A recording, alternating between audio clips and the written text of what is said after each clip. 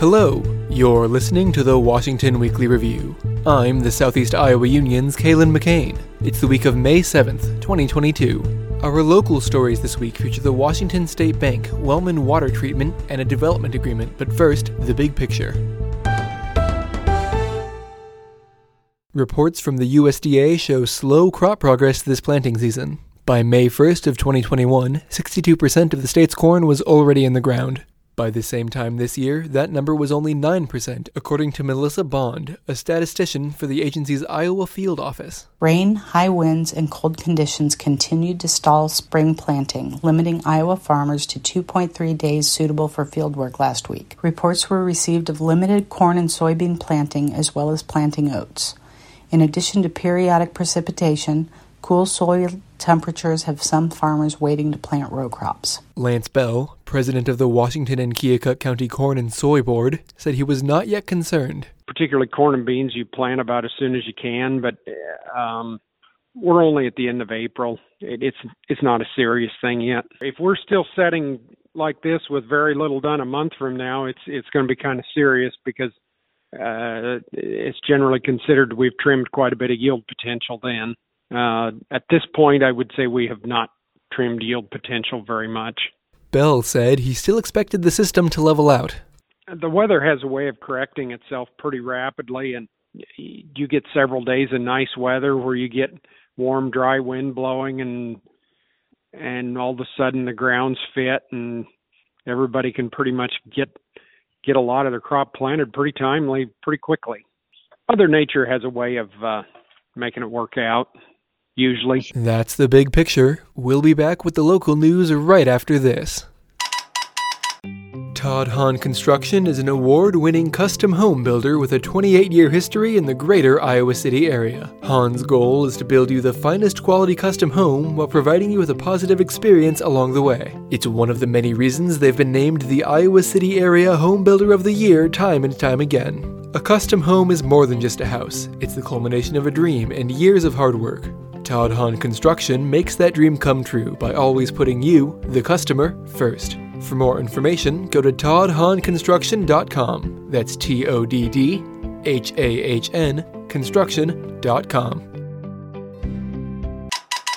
Washington State Bank celebrated its 90th anniversary last week. Bank President and CEO Sue Baston spoke at a ribbon cutting to celebrate the achievement. 90 years is a long time. 1932 seems like forever ago, but that's when this bank started. There was 234 stockholders at that time. We have now over 450 shareholders in the bank, all locally owned. So again, we really appreciate all your support of our customers, support of our stockholders, and we really appreciate the community that we're in. So we love it here and appreciate you coming out. Thank you. Margaret Staffer, the bank's longest-serving employee, said a lot had changed in her 50 years at the company. Everything is done electronically now. We did everything by pen and paper. We might have a machine like an adding machine that, we could type stuff on cards and do our books that way, but everything was done by pen and paper. We used to hand sort all those checks by account number and then file them in that individual's account file. And then we would have to, when the statements came out, we would have to take each individual file and make sure all the checks that were listed on the statement and all the deposits were actually in that file before we could send that out to the customer. Baston said the secret to success was the bank's relationship with the community it served. Our people know you when you come in the door. And they know your children, they know your family, they know your history. So when you come in, you're not just a number of an account. You are someone that we know, and we greet you, and you're part of our bank family. Anywhere you can go, you can have a checking account or a savings account or a CD. But when you come in here, it's the feeling of family and the belonging, and we'll do everything we can to serve you very quickly and accurately. You don't always get that from everywhere you go. If you have ever worked with any of our people, you'll see the difference. The city of Wellman treated its water supply with chloramine instead of chlorine for the first half of this week. The chemical is known to be hazardous to pet fish and dialysis machines without proper filtration. Wellman Water and Wastewater Superintendent Tim Garrett said the change was needed after switching to a backup well when the city's main well broke down. Our main well, the motor went out of it, so we had to switch to a different well, and the water chemistry is different. There is some pretty high ammonia in the water, and the ammonia reacts with the chlorine different. That happened on Saturday when our well went out of service, and we hope to have it up and going by Tuesday or Wednesday. To stay on the safe side, the city took extra precautions while using the different chemical. We are doing extra sampling to make sure that everything is where it needs to be from a safety standpoint, which it is. We have had conversations with the DNR, so they're fully aware of what's going on and what we're doing. We should be back in operation real soon.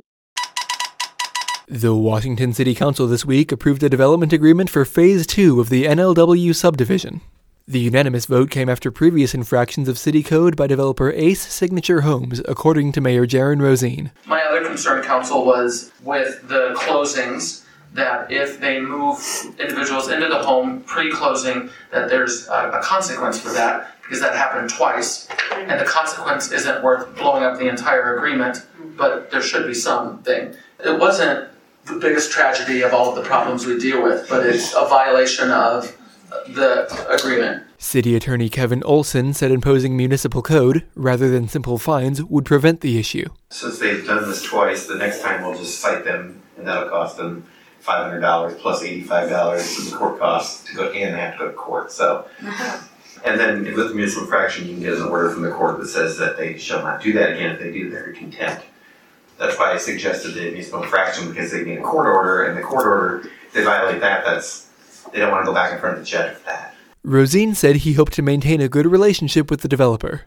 I want to have good faith, just for the record and for the press, and I think we do have good faith, but I also believe it's important to add a little additional language to protect the city's interests in regards to moving in pre-close and the sale of lots above fair market value. So those are my two concerns, and I believe this addresses those. Council member Steve Galt had more doubts. You might have a little faith in them. I don't. This is our third infraction we've had with these people. That's the local news. Stick around for the best news I've heard all week.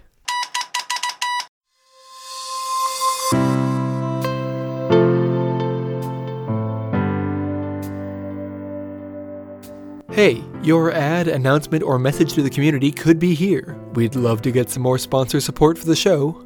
Call 319-653-2191 for details.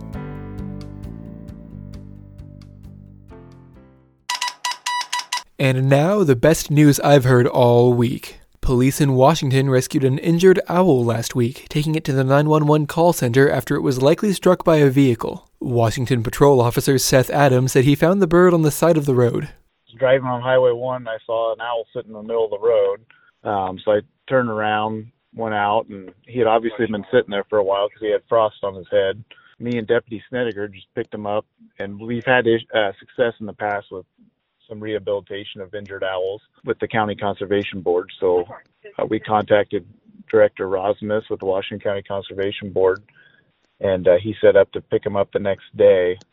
Yeah, he would have been out at the safety center for probably 6 hours, and the girls took good care of him out there. They wrapped him up in a blanket, and he just sat there pretty much the whole time. It was a neat experience because we could pet him, and he just was completely fine with it. Washington County Conservation Director Zach Rosmus said the bird had been taken to a Johnson County organization where it could hopefully rehabilitate. So it is part of my job that I really do enjoy, kind of having hands-on, portion with wildlife, being able to do those reintroduction stories, because even in the last several months, we actually had another barred owl that was struck by a vehicle, took it up to the rear group. They were able to keep it for a few weeks, and we were able to reintroduce it actually right where it was found, alongside a road, similar situation, struck by a car.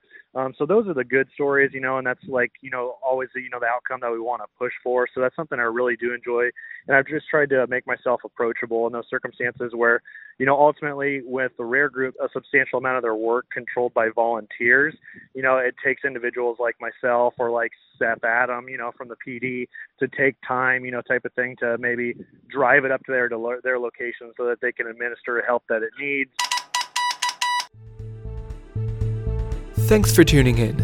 This podcast is copyrighted property of the Southeast Iowa Union, which is owned by the Gazette. Call 319-653-2191 to schedule an ad read, or support the show for free by sharing this week's episode with someone you know. Whatever you do, we really appreciate the help. That's all for now. This has been the Washington Weekly Review. I have been Kalen McCain. Have a great week.